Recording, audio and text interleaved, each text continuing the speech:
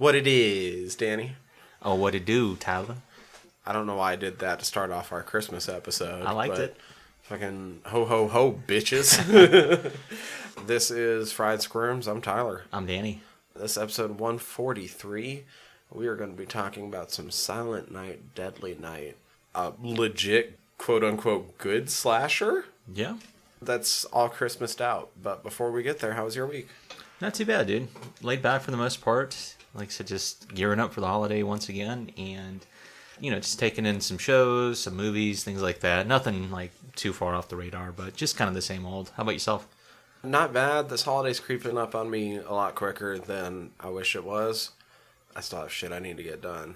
And I got, apartment inspections coming up. So I've been cleaning up, trying to make sure they want to be like, yeah, we like him living here.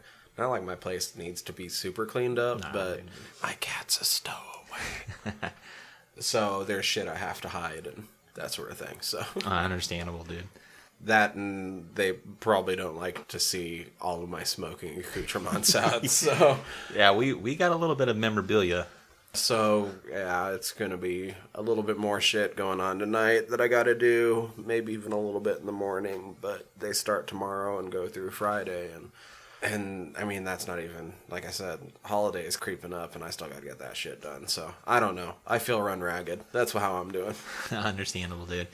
Yeah, aside from our personal little bits, I came across several news articles I thought were pretty interesting. So, I'll kind of lead off with that, but I was reading up a little bit because recently, this past Friday the 13th actually, a little film came out called Black Christmas. Heard it didn't do too well at the box office. So they said it kind of fell flat. It had an estimated $4.42 million at the box office here in the States. If you add in its overseas, which came in at about $3.1 million, globally, it opened up to about $7.52 million. Now, it is going against a $5 million budget, which isn't that bad. But, you factor in advertising and marketing, all that shit. It seemed like there was a decent amount of marketing for this, too. It's yeah, not that the word didn't get out. No, we were seeing previews for a while back, months ago. Mm-hmm. So, yeah, it's not like they haven't been promoting it. They tried. I haven't seen it, so I can't say anything for certain.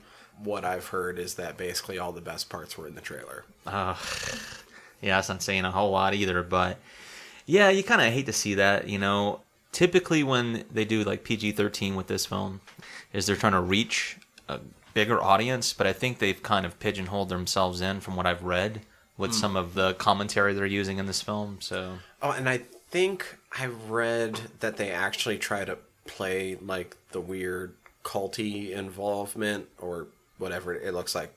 I think it's supposed to be a fraternity, but it looks super culty. Yeah, it almost you saw looks the trailer, right? Yeah, exactly.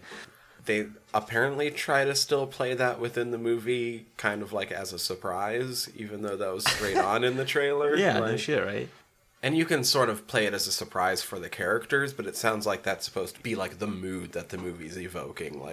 They build up to it as being a twist. But it's not a twist, it's in the trailer. I know, right? It's why would you put the twist in the trailer? That doesn't make sense. Now, I was reading... Maybe I'm wrong. I haven't seen it, but... Yeah. I don't know. I'll probably hold out until it comes out to stream or rent and whatnot. But I was reading a little bit, too. So if you're stacking it against the 2006 remake, well, the remake, it ended with a $16.2 million domestic and $21.5 million worldwide. So if we're comparing these two at this point, it's got a long way to catch up, which isn't saying a lot. But it makes me wonder, too, how many people actually know that it's based or loosely based off of the one that we covered. It was 74 when it came out? Yeah, I think that's right. Yeah. It's a great movie. Yeah, I loved it. So I don't think there was a whole lot they could have improved upon, but like I said, I'll hold my thoughts for later on. All right, so the next bit of news that I ran across involves somebody we've actually covered before and also somebody we've talked about before. So for people who are still waiting for Glenn Danzig's Veronica to arrive on VOD, it has been announced that Devon Sawa is the one person that we have covered because of Idle Hands. He is starring in Danzig's upcoming vampire spaghetti western, and it is confirmed that the title is called Death Rider. All right. Yeah, and the little bit that I read when Danzig was talking to audience in Los Angeles, it said that He said basically everybody in the film's a vampire, so there's no like waiting to see somebody turn. That's just everyone's vampires. Yeah, from the get go. I don't know a whole lot of details. I haven't really released a whole lot, but if you're a fan of Devin and/or Glenn, check it out. I'm curious. Yeah, it's got me curious. We'll see what happens. I mean, I'm curious enough to see what they considered the horror's equivalent to The Room with his Veronica. So we'll see. Now, a franchise we've actually covered twice on this show, and I'm talking about Phantasm. Well, the highly anticipated Well-Go USA's The Phantasm Sphere collection has arrived, and you can pick it up if you have a Best Buy nearby. It's currently going for about $99. It is the 40th anniversary, of course, of Don Coscarelli's classic Phantasm. It is available, I think, in only one color. I know we mentioned it way back when it was going to be a white and then a black variation. Oh, okay, yeah. I think the white marbled one is the only one that's currently available. Okay. Yeah, so looks nice for people who don't have copies or are waiting, holding out to get, Blu-ray versions.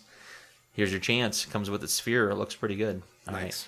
The next two bit of news that I have involves Shudder, which is a streaming service we use a lot. But I did see that Shudder has acquired the Sundance title Scare Me and La Llorona.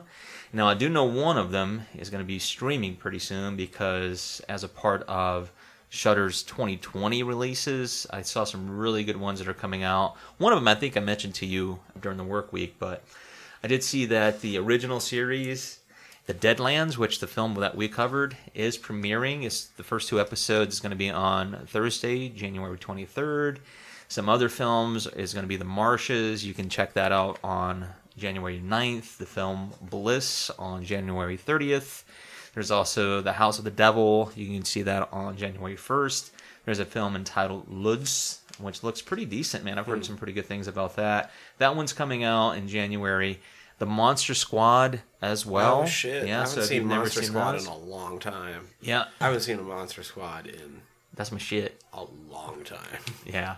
January 6th, there's a couple of films. You can see Demon and the film Patchwork. On the 13th of January, there's Tammy and the T-Rex, which stars, believe it or not, Paul Walker, rest in peace. Oh, shit. And Denise Richards. Which is recently released. It was released for the first time on Blu-ray just recently, but you can check out the uncut R-rated version, like I said, on Shudder. On the 20th, there's the film Four Hands. Uncut R-rated. R-rated, yeah. So, like I said, some pretty decent films, man. I'm happy that they finally have these things. Yeah, so that rounds out our little personal bits. Like I said, some of the news that I thought was interesting. And, dude, I'm really excited about today's episode, man. Hell yeah. Well, let's get right into it and hit the guts and bolts on Silent Night, Deadly Night. Guts and bolts. Silent Night, Deadly Night. Merry Christmas, bitches. I'll start with a spoiler-free synopsis. Let's see.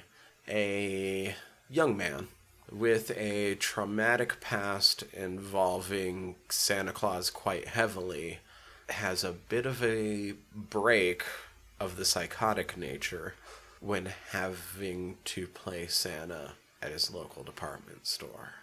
Murder ensues. Dun dun dun.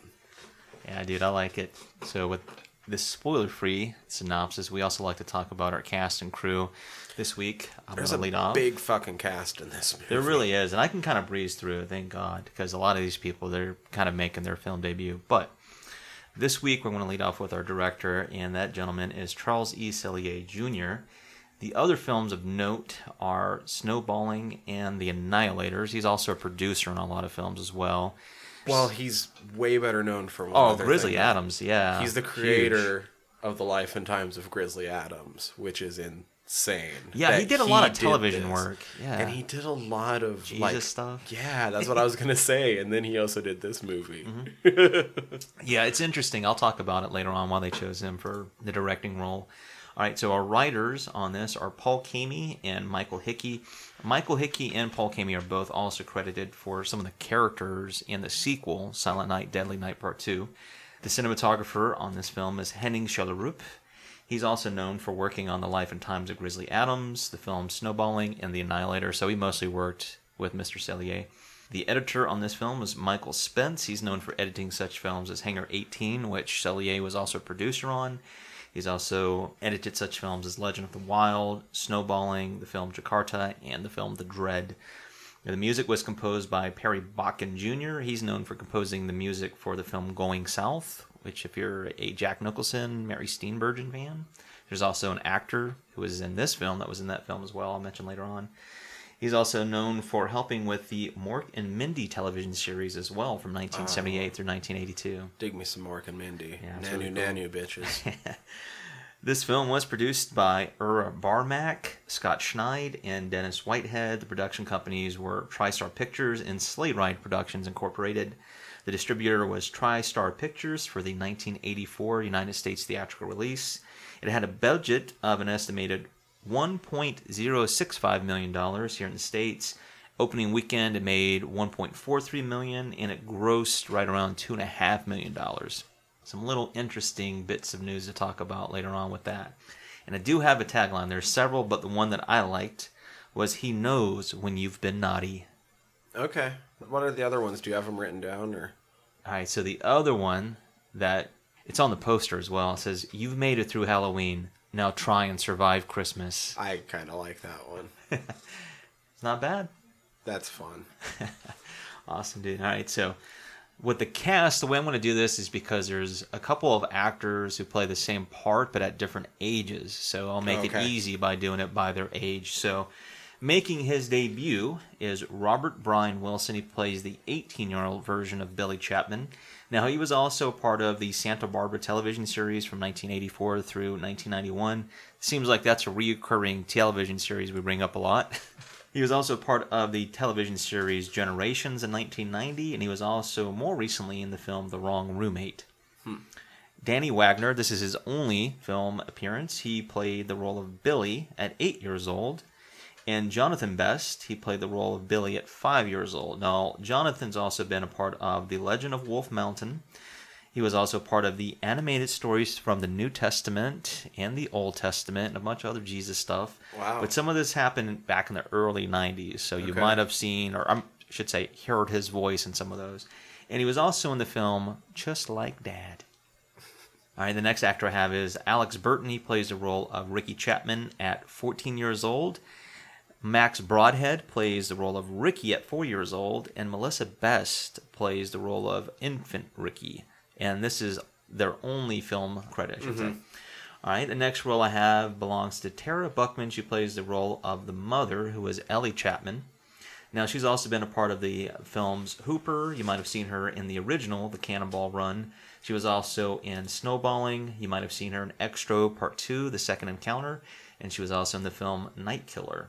Hooper's kind of a big deal as far as film some big goes. actors in that one. Burt Reynolds flick, but it's a Hal Needham movie. I think it's his first movie. Nice. Hal Needham's better known as a stuntman. He's like a legendary stuntman.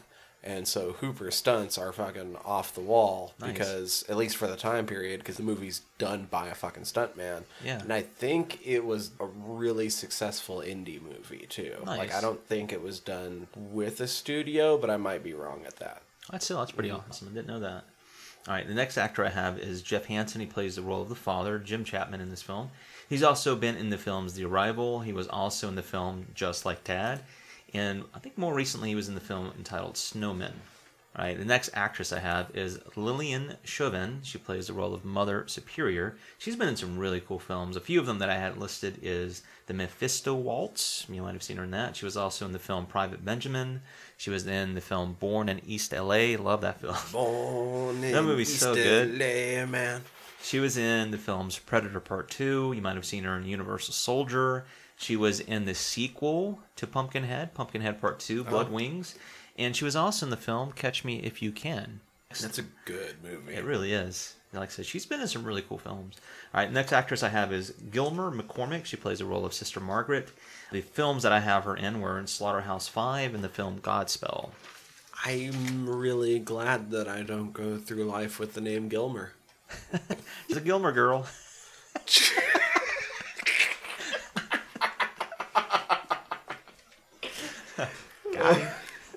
And that's the show. We're going home. Thank you and good night. All right, the next actor I have is Will Hare. He plays the role of Grandpa in this. He's been in some pretty cool stuff. He was in the film Heaven Can Wait. You might have also seen him in the films Tales of the Unexpected, and he was also in the film Back to the Future. I like Heaven Can Wait. Yeah, it's a good one, man. Warren Beatty. All right, next actor I have is Charles Deercup. He plays the role of Killer Santa, or you could say he's the robber in this film.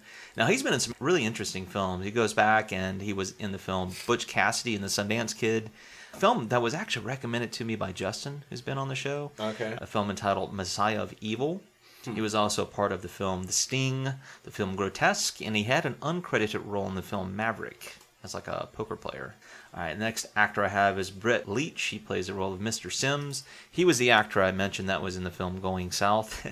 He was also in The Last Starfighter. You might have seen him in Weird Science. He was in the film The Great Outdoors. And he had an uncredited role in Father of the Bride. All right, next actress I have is Toni Nero. She plays the role of Pamela. She was a part of the Knight Rider television series in 1984. She was in the film Known Dead Heroes and also the film Commando Squad.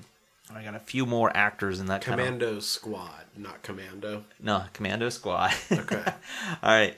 The next actor I have is H.E. Redford. He played the role of Captain Richards in some of the films that he was a part of. He was also in Hangar 18. You might have seen him in the film Footloose. He was also in Slaughter of the Innocents. All right, this is some really cool shit coming up. I've been saving these people for last for some big reasons. All right, so I'm going to lead off with Leo Getter. He plays the role of Tommy in this film. He was in such films as Footloose. You might have seen him in No Way Out. He was also in Near Dark. He was also in Halloween, The Curse of Michael Myers. And he played like what was described as like the Howard Stern in that film, like some kind of shock jock. Yeah. All right, the next guy I have is Randy Stumpf. He plays the role of Andy. He was in such films as Are You in the House Alone? And the film Those Lips, Those Eyes. All right, now we've got a Scream Queen, a B movie Scream time. Queen. And I'm surprised this is the first time we've actually talked about her. I know. I had to double check through her filmography to be like, how did we miss her? Considering she is like a legend in the horror genre, so And has been in a lot of a movies. shit ton, which is awesome. But I am talking about Linnea Quigley. She plays the role of Denise. And all right, some of the early films, when I think about her, she was in Return of the Living Dead. She was also in one of my favorite films from the 80s, and that's Night of the Demons. She has a really infamous role and scene in that movie. You might have also seen her in such things as Tourist Trap. She was in 2 Cheech and Chong films. She was in Nice Dreams, which we talked about before, and she was also in the film Still Smokin', a film that you actually mentioned to me, which I didn't know she does some voice acting as well. But Where the Dead Go to Die, which is Unearthed. It's like, what the fuck? It's supposed to be pretty nasty, isn't it? Yeah, it's a pretty wild film. She was also in such things as Creepazoids. She was in films such as Sorority Babes and The Slime Ball Bolorama. She was in A Nightmare on Elm Street Part 4, The Dream Master. Like I said, if you look through her catalog, 80s, 90s, 2000s, it's amazing how many things she's been in. So if you don't know, you need to go check out some of her films. She's known for being topless in a lot of her films too. So no surprise with this film as well. All right, next actor I have is Max Robinson. He plays the role of Officer Barnes in this film. The reason I bring him up is because he was also part of the Halloween series. He was in Halloween Part 5, The Revenge of Michael Myers. He was also in Hangar 18 and the film Shadows in Fog. All right, and last but not least, I do have another actor I needed to bring up for the same reasons, and that is Don Shanks. He plays the role of the Santa climbing in through the window. Oh, right. He actually gets uncredited, but he was also in Halloween Part 5, The Revenge of Michael Myers. Do you want to know why? It's because he actually plays Michael Myers in that film. He was also in Dumb and Dumber. He was also in The World's Fastest Indian, and he's known for doing stunt works actually in a lot of those films as well. So just thought I'd bring him up because, you know, there's a couple people in a part of the Halloween franchise, which is really neat. And he was a part of Life and Times of Grizzly Adams. Yeah, he sure was. There's a lot of people that have similar connections in some of these films they've been in, so it's not a surprise. And Three Ninjas Knuckle Up. Yeah, Knuckle Up. Just had to point that out because Was Knuckle Up the sequel that went to the theater, or was You that asked the the wrong person. direct-to-video? I don't know. I don't know. That's funny. But yeah, that pretty much rounds out the cast and the crew. I know you gave us a brief synopsis. We do have to give you several warnings in this one. So I actually got a little cheat sheet here. If you're not comfortable with sex and nudity, there is plenty of boobs in this film. There is violence and gore. There is profanity. There is some alcohol use. There are some pretty intense scenes that I was kind of surprised by. There's religious themes in this film too. Oh, yeah. You know, so if you have an affront to that, perhaps this might turn you off a little bit. But I mean, it's an 80s slasher film. When people say they don't like slashers, this is the movie they don't like in a lot of ways. Man. You know what I mean? A lot of big bad ways, yeah. This touches on everything you think of when you think of 80s slasher. So I agree. that's what you're in for. That's what you should be warned about. Yeah, and, you know, keep in mind, too, you know, if you hold Santa sacred, you're probably going to hate this film. Right. But don't. But don't. It's a great film. Let's talk about it. Danny, how'd this make you squeal? How does that make you squeal? All right, Danny. How did this make you squeal? I already asked you that once. Now you've heard how did this make you squeal like 3 times in the last 10 seconds. You're checking me once, you're checking me twice. That's right. I'm checking you thrice, son. I like it, man. No, I squealed with delight because, I think I mentioned this to you before we recorded too, is like, I realized I don't think I've ever seen this film. I know I've never seen this film. Yeah, and I said, if I have, it was a long fucking time ago, and I do not remember. But, dude, I'm excited that we are covering it for a lot of reasons. I take this back. I've never seen this film.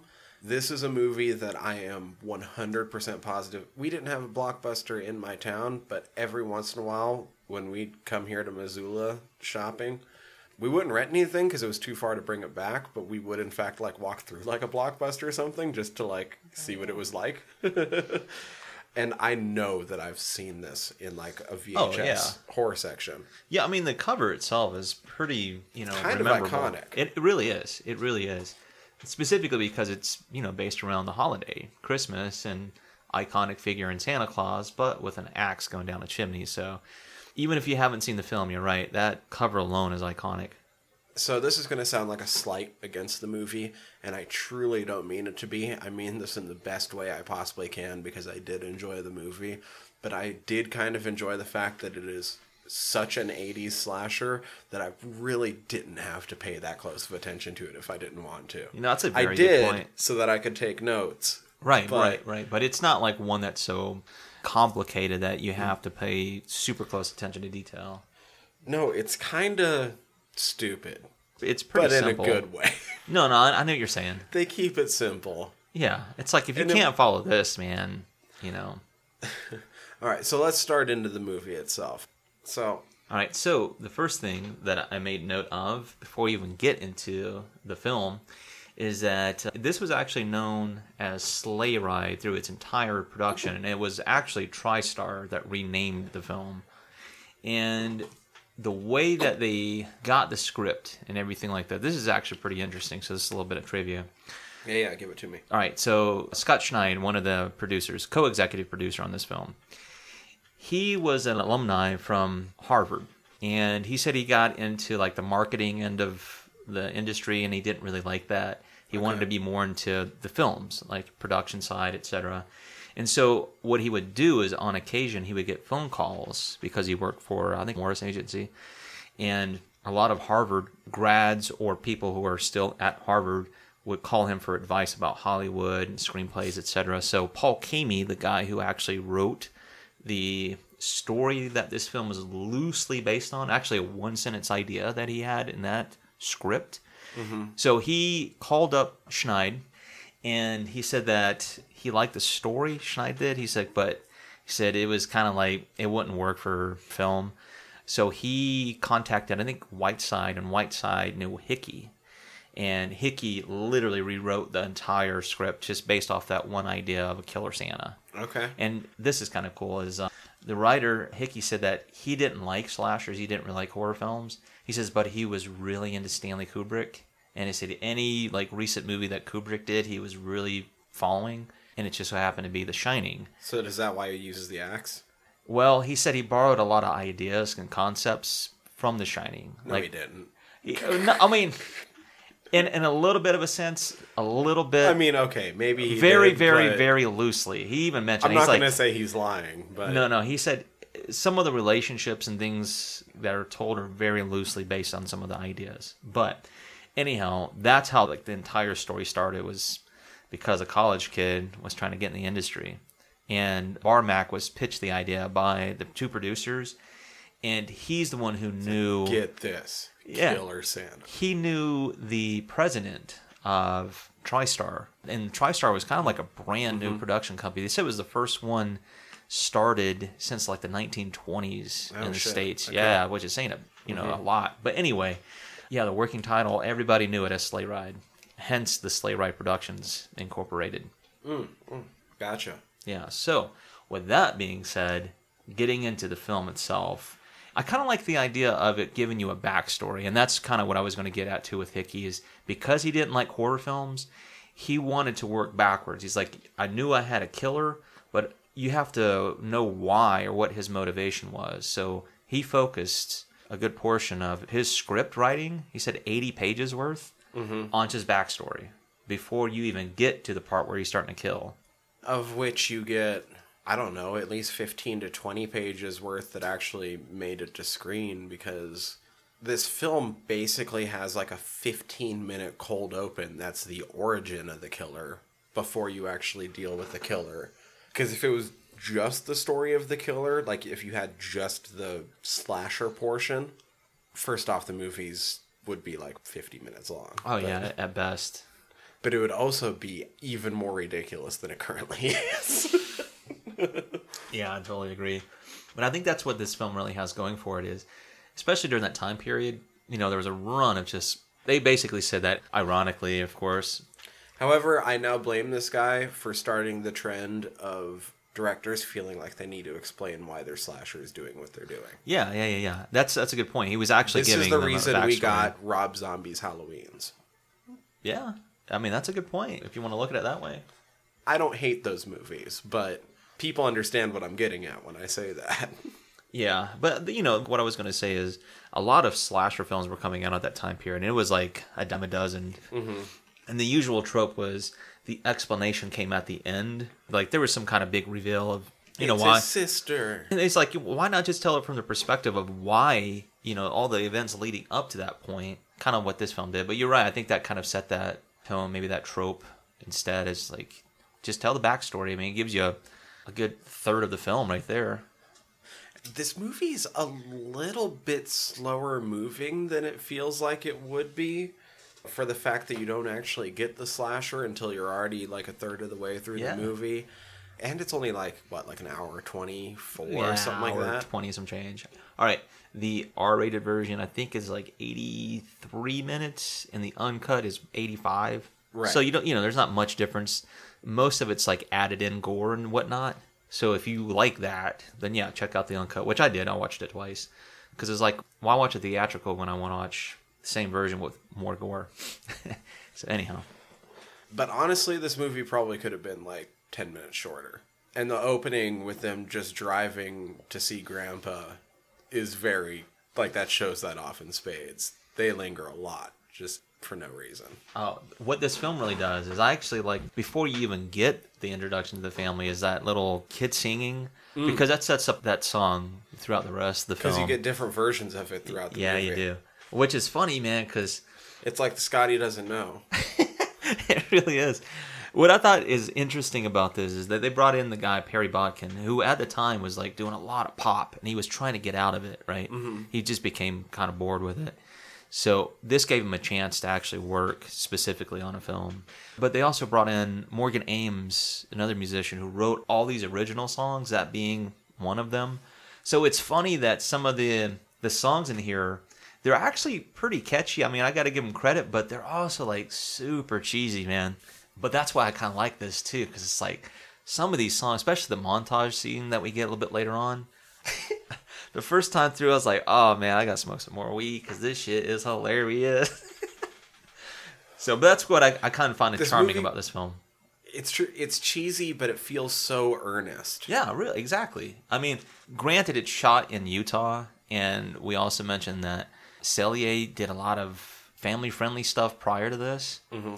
So that blows my mind. It really does. I mean, I can understand it because a part of the second unit of directors was the editor, Michael Spence, and he had a huge role in this film because basically all the death scenes that we get in this film were shot by him because Cellier was not comfortable doing it. That's really funny. Yeah. So during that, they bring in Spence, and he would direct those sequences. Damn. That's really fucking funny. I mean, the deaths are pretty fucking cool. The movie was so charming to me in that, like, the gore effects were pretty fucking good. Yeah. But they would do these obvious cuts to the fact that it was an effects shot. Sometimes the lighting wouldn't even match up. Yeah, like sometimes the entire film quality would change. Yeah, some of the interesting things about that too. Did you watch the uncut version? I think I must have. Because there's some shots that you can tell are, if you watch like a Blu-ray version of it, and if you watch the uncut version, it'll go from that like looking like you're watching it shot that was modern to like, oh shit, we're watching like the VHS version of it. Yeah. And part of that is because... I had that happen, so it must have been the uncut. Yeah, I think you're right, because the version I watched too was the uncut. But some of those gore shots, they would still have, like, total lighting change. Oh, and, like, yeah, you could tell. You could tell, like, the effects were not bad, but not great. I mean, the effects were pretty damn good. But like the blood and stuff, that's what I'm getting at. I like all the practical things they did in this film. It was awesome. But yeah, I like it, like the drive shots and all that shit. It feels family friendly, like what Charles would probably be known for. Mm-hmm. Now that I know that the dude liked The Shining, now I completely understand that opening drive with the family. Holy shit, he fucking stole that from The Shining. That son of a bitch, I see it now. All right. And he said another thing is, if you want to use that reference to Shining, he says the scene where the family, they're at the Utah mental facility visiting Grandpa. When Billy gets left alone with Grandpa... What did we come here for? No, I mean, the kid's got a point throughout. But when they leave him with Grandpa, and, of course, Grandpa comes to life, is how I wrote it out, is Hickey was saying that you can look at it like this.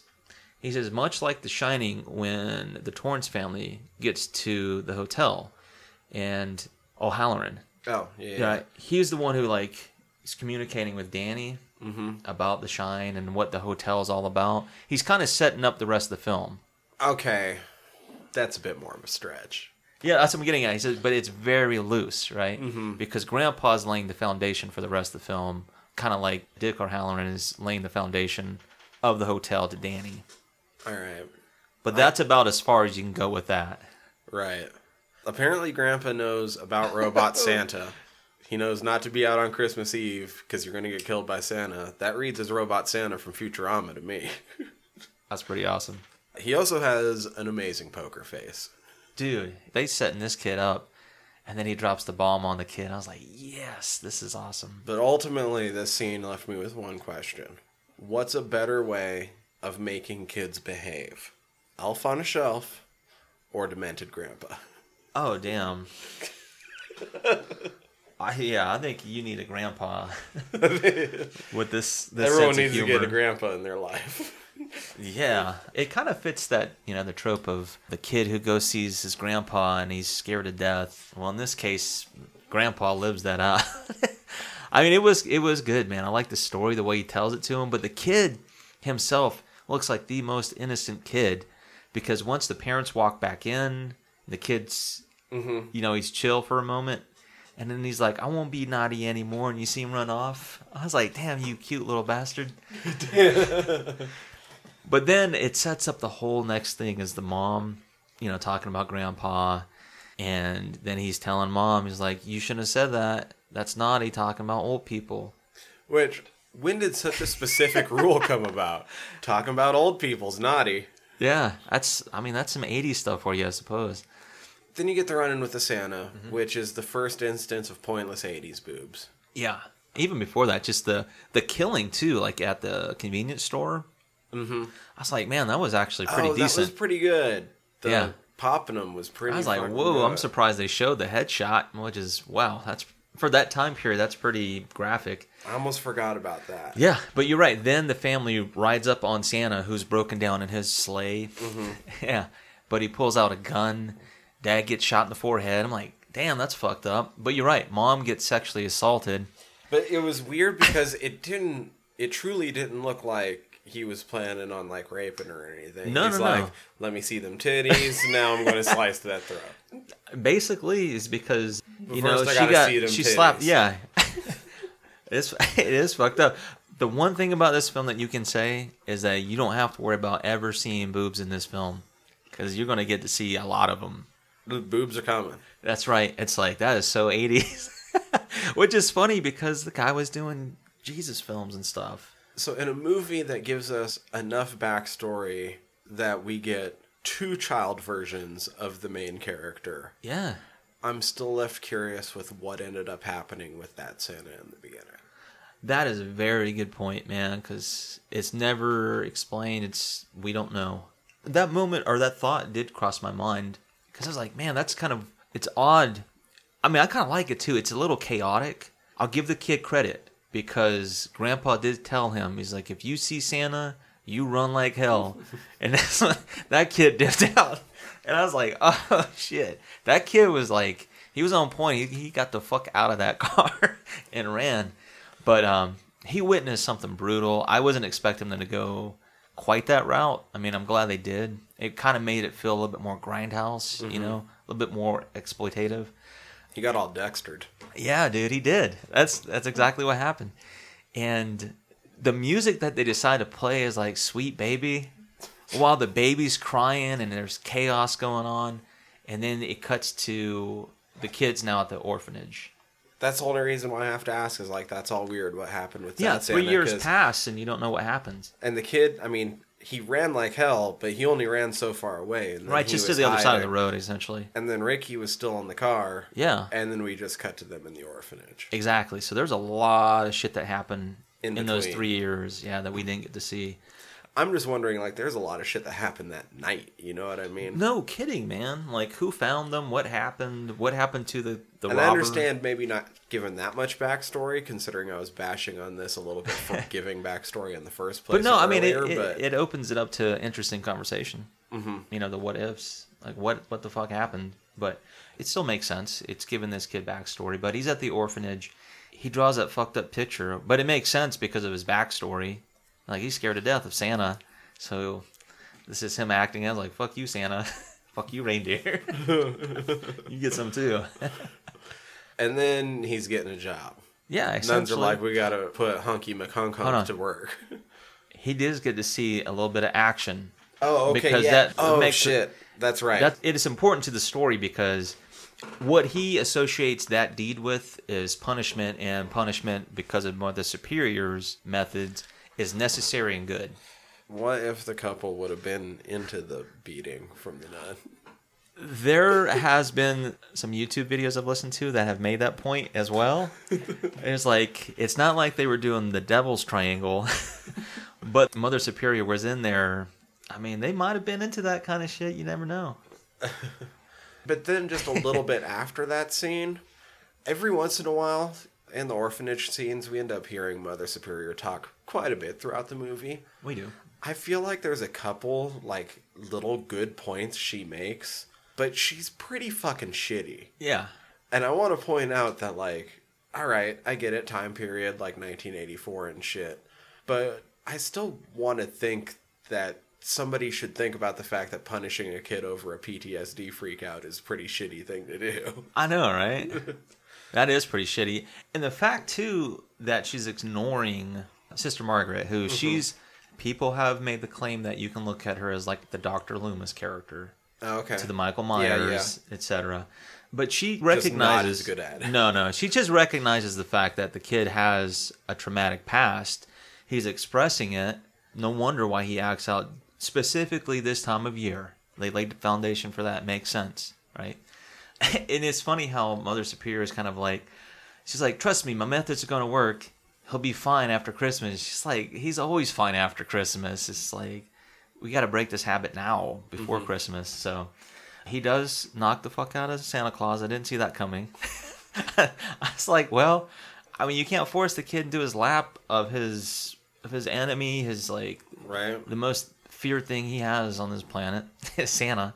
Do you for think obvious that reasons. inspired the Easter Bunny getting knocked the fuck out in Mallrats? We need to ask Kevin about that. I mean, it's funny because that's an argument made. Is like, if you can't hold Santa sacred, who's next? The Easter Bunny, you name it. Yeah, the list goes fucking on punch and on Easter and Bunny on. in the face.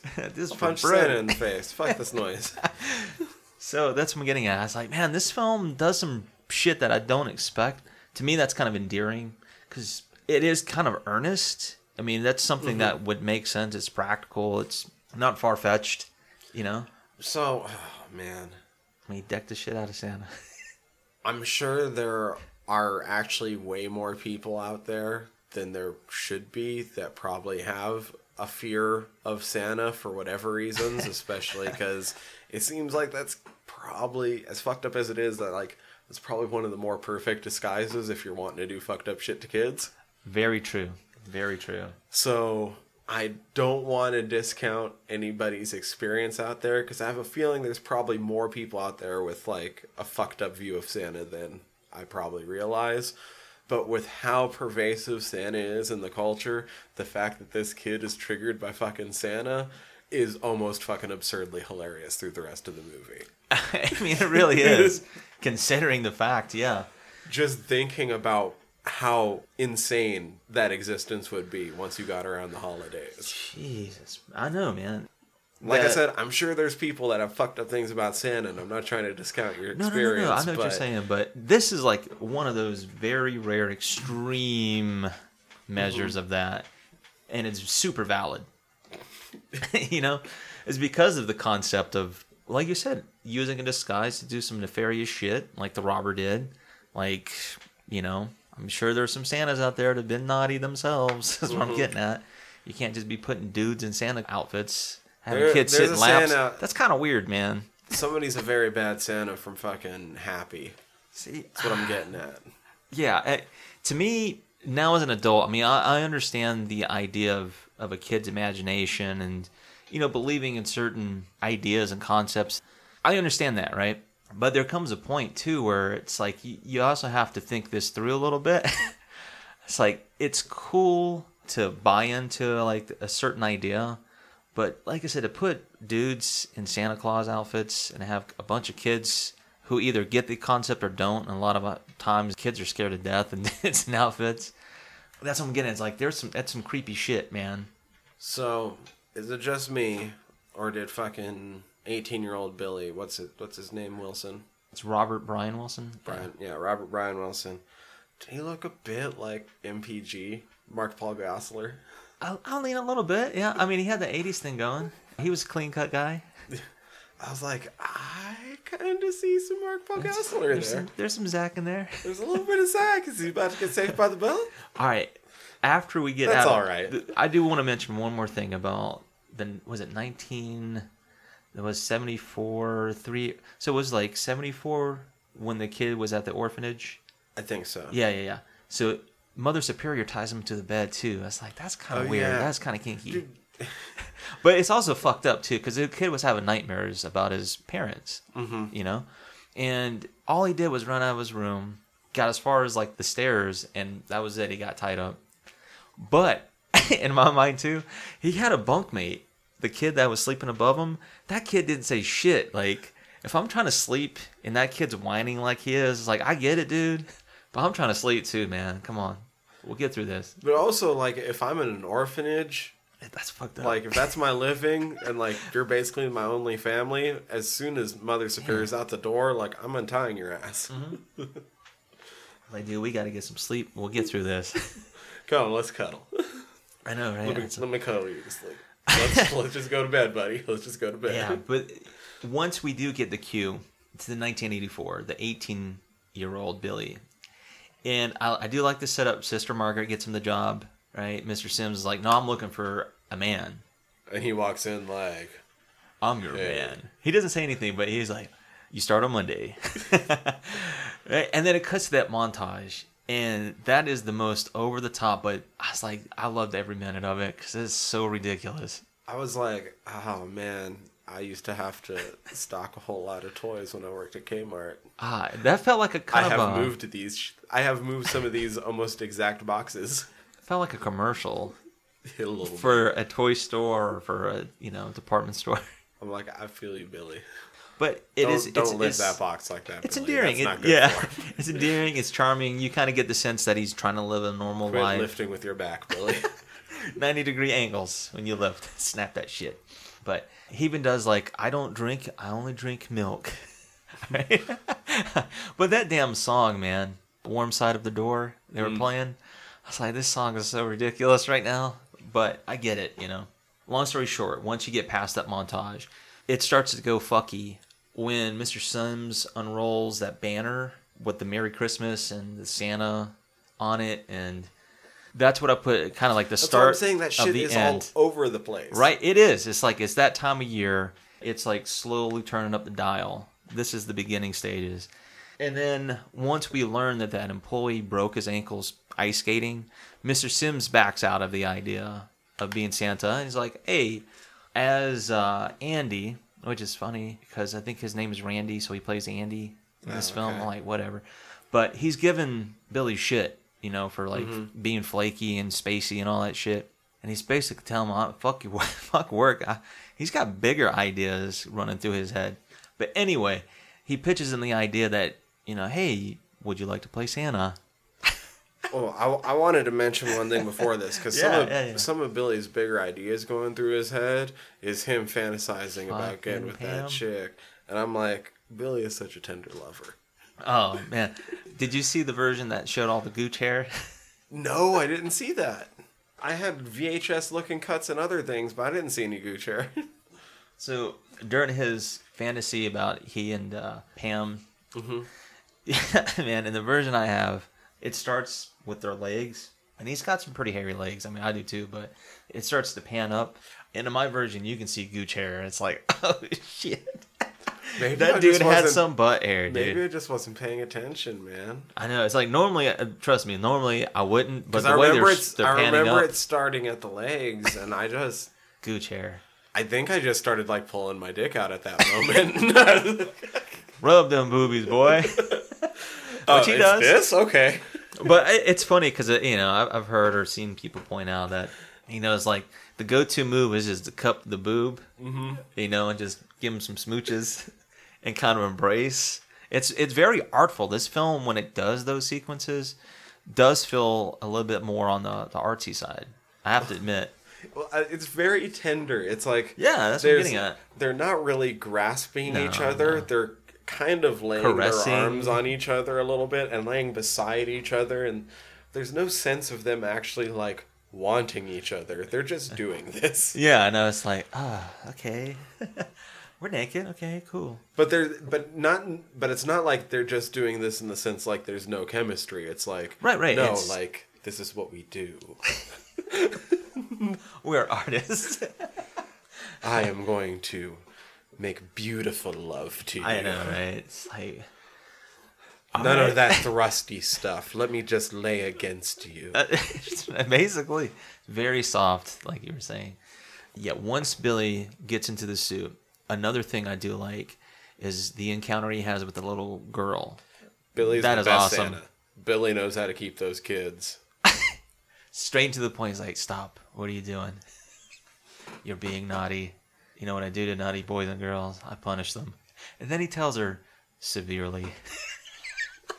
I mean, dude, yeah, a Santa threatening a kid isn't supposed to be that funny, but his fucking delivery... That's what I'm saying. That the tone, the cadence, it was perfect because the parents are watching and they're like, oh, he's really good with the kids.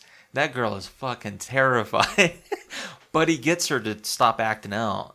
And I was like, that's actually perfect. I was almost... Best department store Santa. I was halfway... Toy store Santa. Yeah, no, perfect. Perfect for the role. But I was thinking, half of me wanted there to be the girl peed on his lap because he scared her so bad. But then it's like, I didn't really want to see pee either. Yeah. But it would make sense either way. But... Trip, trip, trip. Right. This leads into the party and what really kicks off this film. I'm sitting there like, man, I want to get drunk at work after we get done with the shift at the holidays. Mr. Sims is like, He's 7. On it. Boom. Bottles out, bitches. Time to get shit-faced. All right. Cool, man. Yeah, and starts the drinking. Pam and Rico Suave go to the back. He's got what I wrote down as the OG dick in the box move. Right? Dick in the box. He's like, I got something to show you over here. No, over here. Yeah, over here. It's in a No, box. over. They can't see. Over there. Yeah. So this leads to arguably one of the most awkward moments, aside from the mother moment in the beginning of the film, where it goes from, them drinking and Billy kind of spacing out again, thinking about his parents, because Mr. Sims is like, hey, what are you doing? He's like, think about my parents. He's like, oh, that's great. He's like, a kid should to think about their parents on the holidays. Yeah. Like, they're dead. they're dead. Oh, shit. I'm sorry. But he does it so well, right? It's like, that's really good. And he's like, oh, that's fucked up. All right, anyway, he wanders off Billy. He goes to the back room. Yeah, that triggers a moment when he's seeing Andy ripping boobs out again, right? Yeah, he's like, fucking going for it. I know. He's like, whew, he's getting his present, whether she gets hurt. Well, they're both, I suppose. But, yeah, I was like, man, that's fucked up. That's rapey as fuck. But it triggers that moment in Billy. And, yeah, he herks out. He Herculeses out on his ass. Holy shit. He strings him up with Well, fucking Hulk. Christmas lights. Full hulked out. Jesus. That was crazy. She gets all crazy about What the fuck? I mean, I mean, granted, she saw him murder him, Yeah. right? But So, yeah, I get it, but I don't get it. But I get it. no, exactly. It's like, that's terrifying because, I do get it, right? Because she's traumatized, man. She almost got raped. But then it's like, well, he did save you from getting raped too. Is like in the most fucked up way. Well, not most fucked up way, but you know what I'm saying. Yeah. Like, he was doing what he could do. He just snapped. But then she was naughty because that idea was planted by Mother Superior all the way back when he watched the couple having sex. And, all he knows is punishment is good and necessary. Pam's got to get punished. It's necessary, Pam. Pam gets punished. That's what he tells her. She gets gutted. It's like, it was good. It was cool. I like it. But then, it starts off that whole killing spree. Mr. Sims gets the claw hammer to the head. That was pretty good. That was really good. I even like the chase scene he has with Mrs. Randall throughout. She kind of sets him up. He's like, nah, bitch, you didn't know I could shoot arrows. That was pretty sweet. Fuck, yeah. He's a really good killer. He is. I mean, he hits her with the poem, right? All through the house, not a creature was stirring. Like, he does that whole thing. That's it's cliche, but it's good. Gets her, and that's just right as Sister Margaret comes, because she learns that he was dressed as Santa, and she knew that was going to trigger something. Yeah. Well, of course, that's the worst possible thing you could do to this guy. That's like it. Yeah, I mean, the movie sets this up as at a toy the store, worst eventually you're going to hit those holidays, man. Christmas is a big one. It's a big seller, dude. I do have to point out that toy store was pretty banging for the 80s. Yeah. But the one thing that triggered me was seeing those old damn Halloween costumes on the wall. I was like, yeah, those are awesome. They'd be nice to have. But I remember also wearing them shits. And those masks suck dicks, man. I'm not going to lie. They suck so bad. Because you would sweat and those things cut your face up. Oh, yeah. I mean, it was cool because you were dressed as those characters. But no, fuck that. But you were putting in the work. You were earning that candy. I promise that. Oh, man.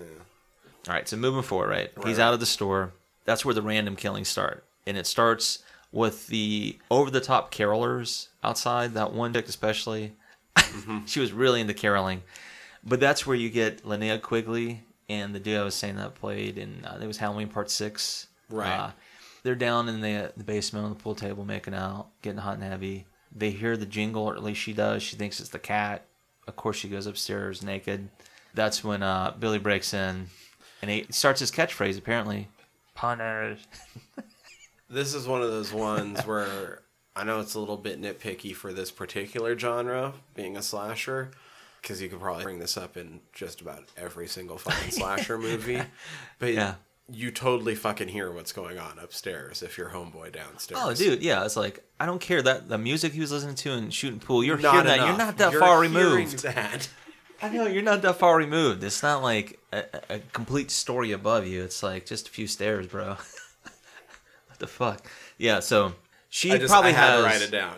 I'm like, Yeah, especially when he busted the door like that. That door, first off, was weak as fuck. But when he does get a hold of Denise, Linnea, that's like probably the most iconic kill in the movie, and maybe one of the more on the nose too, because they're using a deer. Nice rack. Yeah. It was pretty neat. She talked a little bit like behind the scenes, how they set all that stuff up and whatnot, and pretty interesting. I honestly like him getting killed more than her. Oh yeah, when he gets thrown out the window. Because of the shot afterwards. Glass and that shards. glass through him is fucking gnarly. It looks good. Yeah. It's a little akin to Suspiria a little bit. Mm-hmm. I mean, a little bit. But I liked it too. After they get killed, then we get the scene with the two kids, teenagers, sledding. And the one kid, I'm like, all right, I get it. He's trying to be funny. He's trying to set up these jokes. I want to point out, and we're going to jump ahead for a second. Yeah, because, like, the movie ends up being like, oh, now Ricky's fucked up. You know who else is fucked up? That little girl she was babysitting. Yeah, for reals. She's going to find that shit. After she was given the bloody knife. Man, you're right. Damn. Because she comes out, and he asks her bluntly if she's been naughty or nice all year, and she's been good, you know? He presents her that damn box cutter that he used on Pam. I was like, well, you know, he did give her a gift. He stuck true to his word. But as he's leaving the house, we hear her calling for fucking Linnea Quigley. Yeah, that's fucked up. We're like, oh, damn, that's fucked up. I kind of do like this next scene, the bobsledding scene. Like, the one kid, man, he keeps trying to tell these jokes. I'm like, man, he's being a dick, too, on top of it. It's like, this is Virgin with Snow. Mm-hmm. It's the only virgin you'll ever see. I was about to ask you that shit. Have you ever heard anyone refer to fresh snow as virgin snow? Virgin Snow. Maybe ironically, of course, but, man, I can't say not anytime recently. Nope. And I live, like... Oh, yeah, like, we get snow all the time, dude. I know a bunch of people that, like, ski, snowboard, that love it when there's fresh snow. Yeah. I ain't never heard anybody say, ooh, that virgin snow. Yeah, can't wait to get my dick on that virgin snow, bro. Oh, man. But, I mean, I get it. I used to do some pretty hardcore sledding back in the day. Hell yeah. No, I mean, legit, like, my dad had this friend that lived, like, 3 miles outside of town. And the first big snow of the season, he would call us up. I feel like one time we got to get excused from school. Maybe not. Because we did this a couple of years in a row. And he had this great hill about a quarter mile from his house that was about a quarter mile run all of its own. Yeah. And we would spend all night long literally working on this for 10, 12 hours straight, packing it down and just smoothing it out as best we could.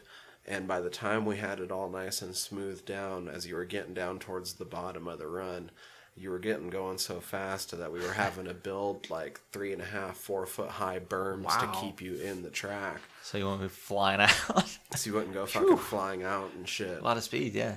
And then like a couple days later, after we had fucking gotten a little bit of sleep, because we had just fucking stayed up all night working on it. Right? Usually, you know, whatever the next weekend was, like if we did that on like a Thursday night or whatever, then like Saturday night, we'd throw a fucking bonfire party and have a bonfire up at the top of that bitch, a bonfire at the bottom of that, and another bonfire halfway between his house and the place. Nice. And just had like fucking 10, 15 families out there with all their kids and shit. Yeah. Well, I can say this, growing up in South Carolina, there was a few rare winters that we had, you know, some good snow where you could sled. Mm-hmm. His daughter did go over one of those berms and get a concussion on that. Damn. There was a one winter in South Carolina where it snowed really well, like the early 90s. And, yeah, my uncle and I used some Formica to ride. So we were improvising because we didn't have, I mean, you don't really have sleds in South Carolina, right? So we were improvising. We used that to slide down hills, and we slid down one that led down to a lake. So I remember that one. We had some virgin snow. So it was fun, man. It was like one of those memorable things, and it is a lot of fun. The sky is like super white, especially, you know, because it's snowing. Light is ambient light. But anyway, it's fun. Yeah. Like, you kind of see this kill coming from a mile away, and it still was fucking dope. I think the thing that really sells that scene more than anything is the kid's reaction to seeing his friend's decapitated head and body slide down the hill. Because the kid, like, that's a genuine, like, horror scream. Like, that kid was terrified. I mean, it was over the top, but it was good. Mm-hmm. They're closing in on him. There's the fake out, right? Is that what's next with the Santa in the fucking window? Yeah, the cops roll up on seeing the Santa climb through the window. Yeah, and his dad was like trying to play Santa to his daughter, and the cops is like fully loaded. No knocks, just running to the fucking house. Like, damn, 1980s. What the fuck? But then Sister That's Michael Myers, though. Then Sister Margaret's like, well, then he's heading to the orphanage. Yeah, I mean, she learns about the deaths, and it's like the only next logical thing is, yeah, you're right, heading back to the orphanage. That's where we get, to me, one of the most fucked up kills. Probably the most fucked up. Well, I'll say that. You could argue that, but this is a fucked up kill. Because Santa's coming up on a kid. The kid it's his brother, Ricky. Oh, yeah. Oh, shit, it was Ricky, wasn't Yeah, it? it certainly was. That's fucked up to begin with. So we know... I legit didn't even notice it was Ricky, which makes this even... It makes it, like, a lot more fucked up when you think about it. The fucked up thing is Ricky's still at the orphanage, right? So there's your backstory, our backstory, his backstory. But you're right. There's a Santa walking towards the kids, and they've already put an APB out to look for a guy dressed as Santa going to the orphanage. He does the most fucked up thing. He just yells at him to stop and then pops him in the back. Like 3 times. Yeah, fucks him up. Right in front of every kid in the orphanage. It's like, man, these kids...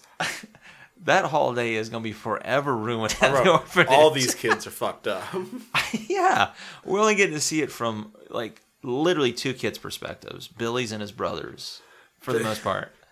But then it gets better. Oh, yes, it does. You find out who it was. Oh, it's the most fucked up thing. So they get the news that Santa's been shot. Sister Margaret, of course, she's sad because she thinks it's Billy.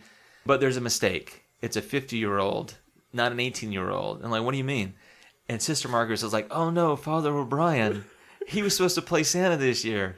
She's like, I yelled at him to stop. He's like, oh no, that's why he didn't stop, because he's deaf. He's deaf. Like, what the fuck? How's he supposed to hear the kids' wishes? I know. Oh my, you gotta write that shit down. Write it down. That's so fucked up, man. Yeah, dude shoots deaf Santa. Father O'Brien Santa. Jesus Christ, right? And right so in front of all the kids. He goes inside the orphanage, Officer Barnes, that is.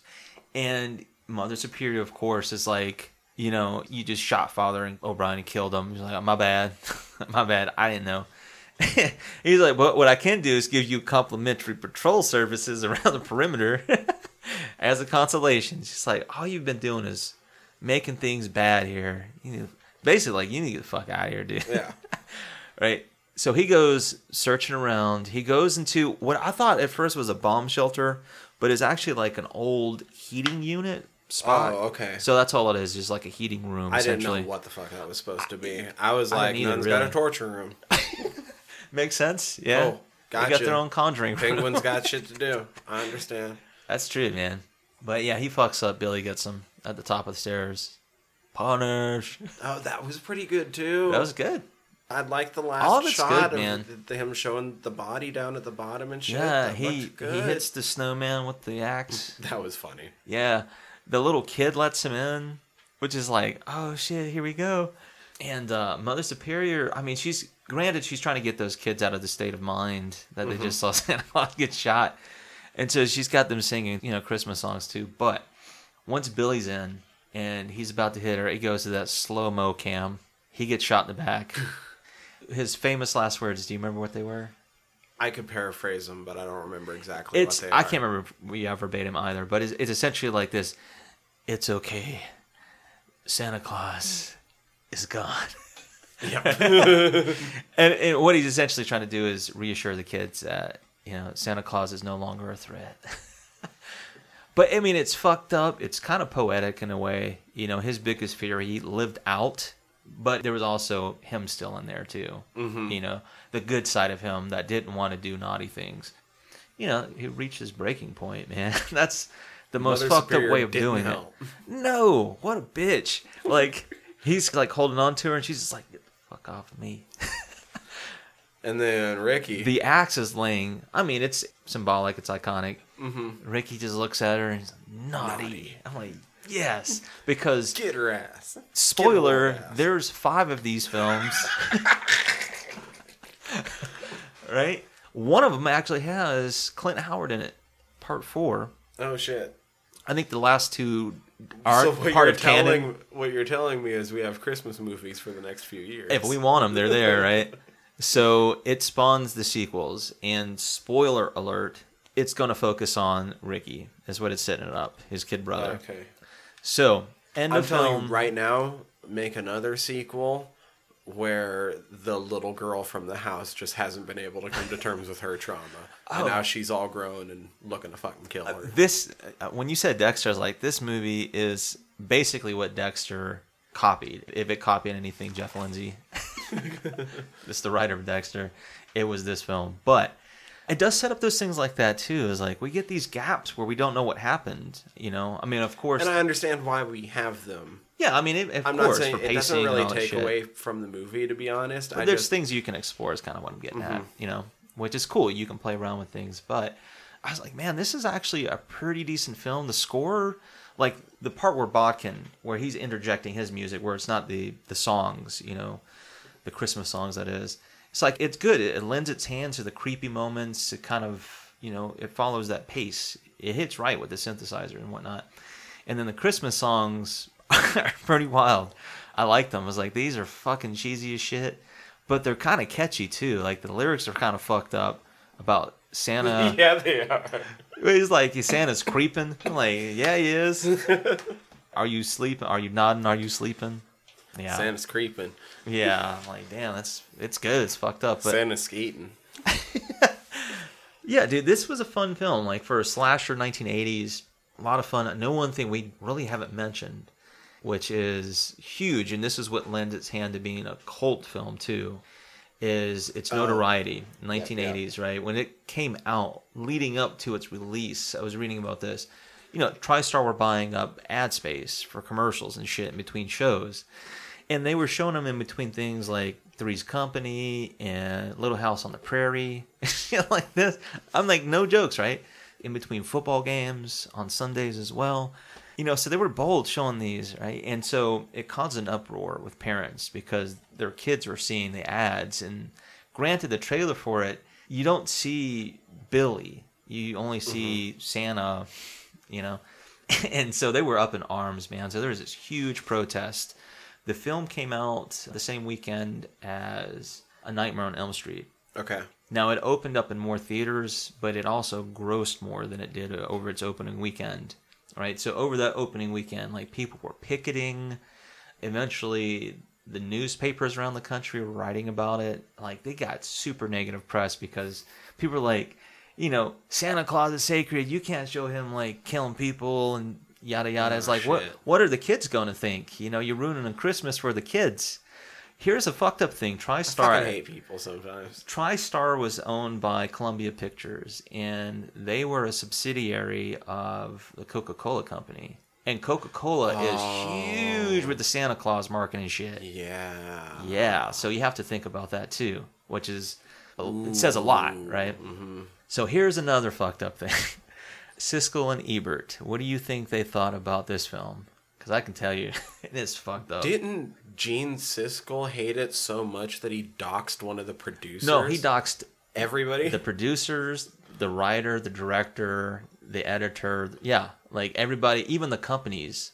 Columbia, CBS, HBO, Coca-Cola. Yeah, so they pulled the film like the next weekend. I think it had a 2-week run. Had Gene Siskel ever seen a Grindhouse movie? I know. Well, what was funny is I think it was one of the producers said, it might have been even like, I can't remember, maybe the editor, but he said he felt like Siskel and Ebert kind of had it out for Sellier because of some of his other films. Jesus Walks. He said like Hangar 18 and like some of those things. They just didn't like his films because they argue the fact, and this makes sense, is prior to this film, there was a 1980 or Christmas 81 Evil. film, Christmas Evil, that is all about Santa killing. And even before that, there's a segment in Tales from the Crypt, the movie. It's about Santa invading a home invasion, kills the mom in front of the kid and shit. Isn't like the difference between this and Christmas Evil, basically Christmas Evil didn't use Santa in the marketing?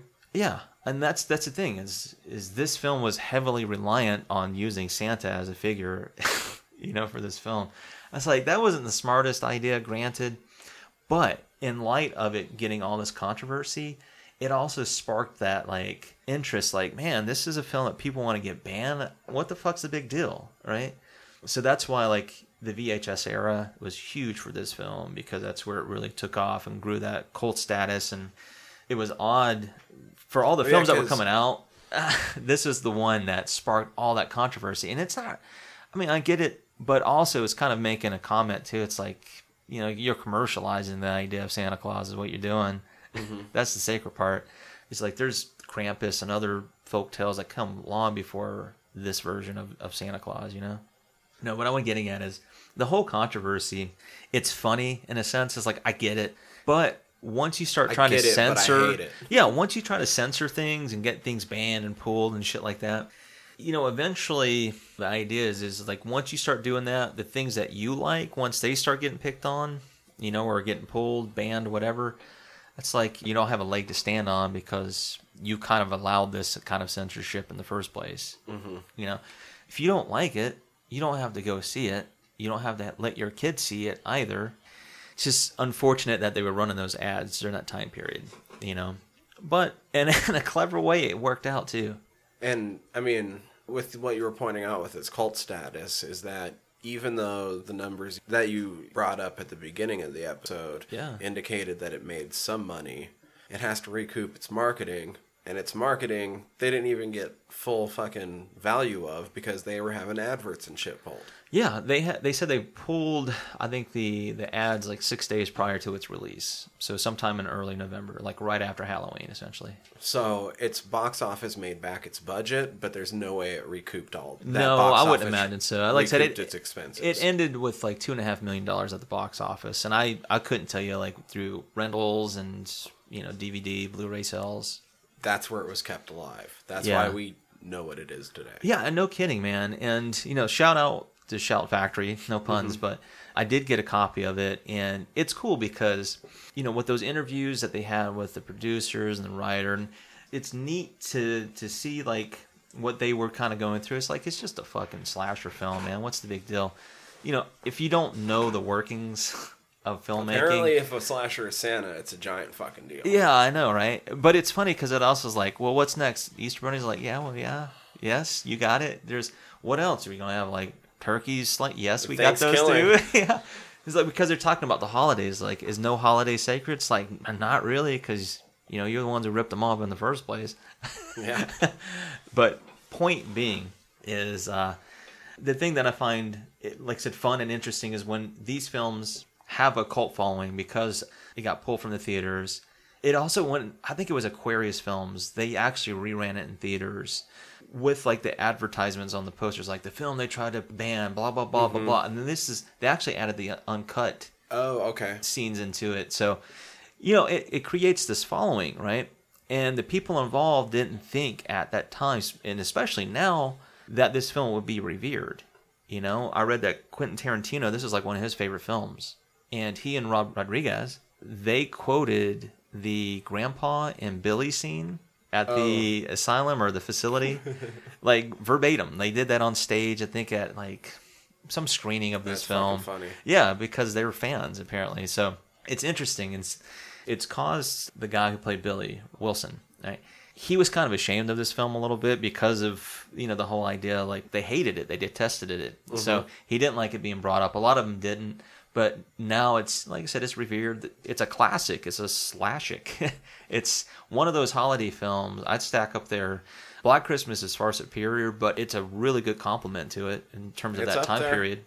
It's up there. I mean, there's not a lot of really, really good Christmas horror. Not really. But there's some pretty dang good movies still mixed in there. And like, yeah, for Gremlins horror, is kind of horror. Yeah, you can definitely say that. I mean, we've mentioned too with Inside and films like that, even Calvert, So we've got some good ones. They're in there. Yeah, those are more like tangentially horror. Oh, too. yeah. I mean, tangentially Christmas, not tangentially. They're all on horror. Yeah. This one's like all on Christmas. Exactly. This is in your face Christmas. But I enjoy the shit out of this film. It still holds its water 35 years later, man. It's a good, fun watch. I think this is a good one, too, to be playing like in theaters like the Roxy and stuff like that. Oh, for sure. Yeah. I'm really glad we saw it. Coming up next, though. Ooh, it's going to be fun. It's going to be a whole fucking new year. It's going to be a whole new decade. Oh, dude. Wild. So we're not doing a particular movie. We're going to take a look back. Do we have a guest? Have you talked to him? I have talked to him. I'm not sure if he's 100 or not, but we we'll might have a guest. We'll see. Do you know how you guys find out? By hitting subscribe so that you get that episode as soon as we drop it. And we're going to be taking a look back at this past year, at the past decade, and just talking about horror we fucking like, because we talk about the other shit. It's a retrospect. It's going to be fun. You know, just us kind of reminiscing about this past decade and a lot of the films we've covered. Yeah, so please hit subscribe however you're listening to us. You can always go check out our website, www.friedsquirms.com. Our entire back archive can be found there. You can also just click links on the site, because it's there if you're already going to Fried Squirms. Or if you just want to check out the giant parent site as a whole, you can go to earworm.com. That's EARVVYRM.com. As we are a Earworm podcast now, as we're getting all this going. You can hear me over on General Nerdery. Yeah, boy. Other things to come as we get more going. I know that there's different plans in the works by multiple people, so we'll see what all goes on there. Yeah. That's cool. You can contact us through the website or by emailing us, squirmcast@gmail.com. Or you can search for Fried Squirms across any of the social medias. I've been lazy on some of the website stuff, so I'm not sure how easy it is to navigate from the website currently, but it will be up soon, so check back to the website to see. Yeah, exactly. But once again, recommendations, suggestions. You know, we're getting into a new decade of horror, which is going to be fun. So once again, just let us know what you think, and we look forward to hearing from you. But for this Christmas podcast, I'm Tyler. I'm Danny. Fried Squirms. Out.